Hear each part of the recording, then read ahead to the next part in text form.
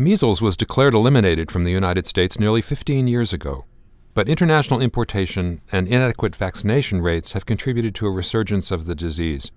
There have been more measles cases reported in the United States so far this year than during any year since 1994. I'm Stephen Morrissey, managing editor of the New England Journal of Medicine, and I'm talking with Walter Orenstein, associate director of the Emory Vaccine Center and professor of medicine, pediatrics, and global health at Emory University. Dr. Orenstein has co-authored a perspective article entitled Mounting a Good Offense Against Measles. Dr. Orenstein, given these two contributors to the measles resurgence, international travel and inadequate vaccination rates, are there certain areas of the United States where the incidence is particularly high? It varies from state to state and from time to time. I think this year Ohio has been particularly heavily hit, but it will vary. The real concern I think I have and others is that as long as we have people who are unvaccinated, who accumulate in the population, is any of them could get hit with an introduction and then suffer a measles outbreak. And that's why it's important to get high vaccination levels everywhere in the country, and also very important to try and attack measles at its source and help other countries reduce their measles exposure so that we don't get importations into the U.S. You say that the case fatality rates in the developing world range from 2% to 15%. Where are the highest rates of death due to measles, and what factors are at play in those areas? Usually the highest rates are in some of the least developed areas, and particularly Africa has some of the highest death-to-case ratios.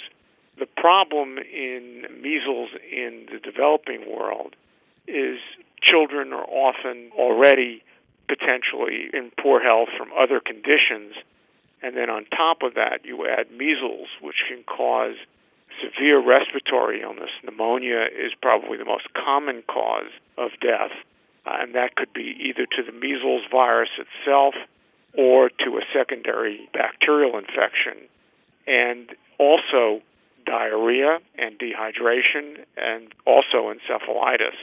But pneumonia and respiratory complications are by far the most significant. Measles is a serious disease, and I think people don't realize it in the United States, though.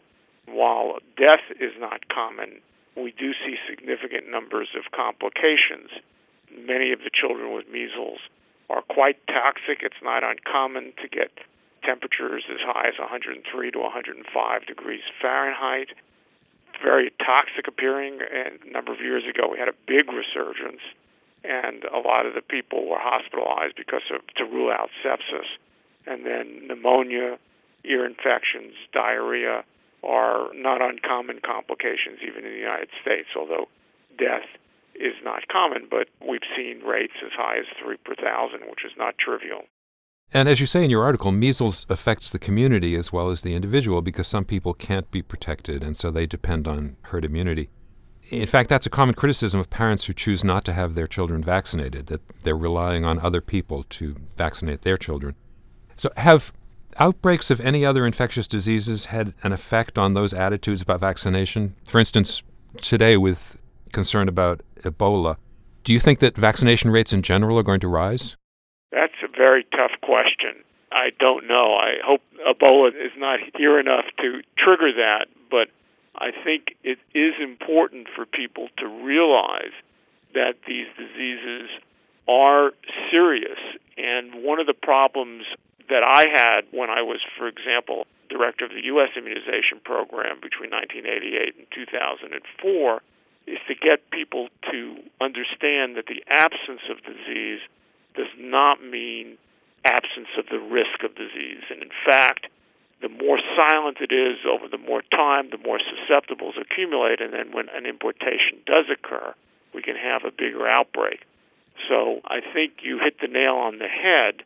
We don't want to wait for an outbreak to stimulate higher coverage. That has been the pattern in the past in the United States, is we would have measles up, everybody would get vaccinated, then measles would come down, and there were less interest, and then it would go up. And we don't want to do that. We want to keep a very high level so we don't have to face epidemics in the future.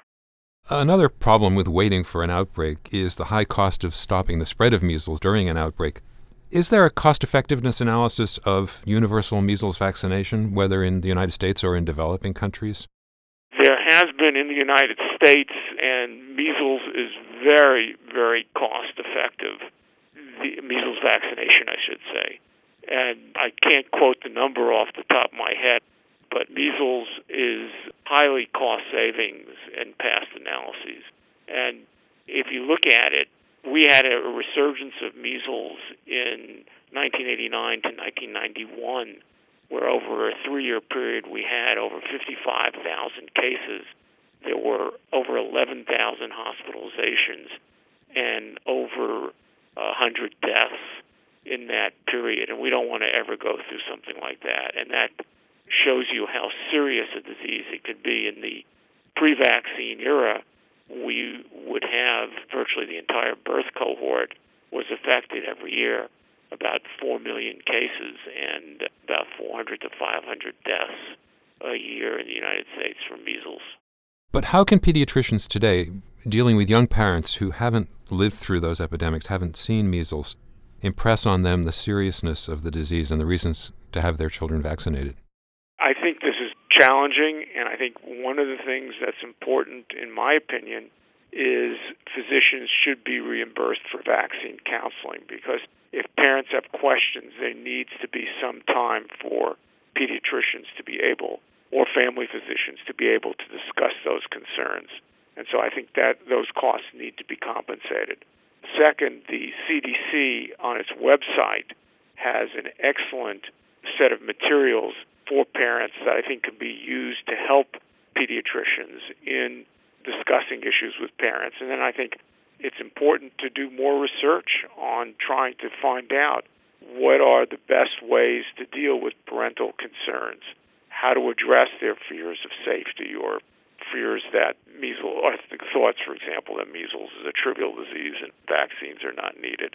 And we've had some surprises in several studies recently, so I think it's important to do research in that. But at the meantime, I think the CDC website is one of the best in terms of downloading information, and that there are other websites. The Children's Hospital of Philadelphia has a great website on vaccines, the Immunization Action Coalition. So there are websites. I think the CDC website is the first one I would start with.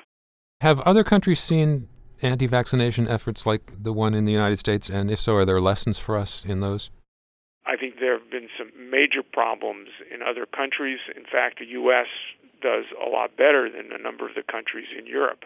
The U.K. had a particular problem in the past when autism was linked to MMR, measles, mumps, rubella vaccine.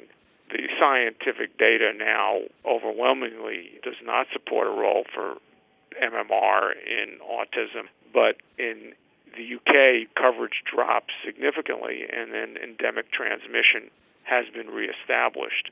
I think the issue is we don't yet have the best way of knowing how to address these problems. The National Vaccine Advisory Committee actually has a group addressing the issue of vaccine confidence and what best to do about it, and they will be making a report in the next year.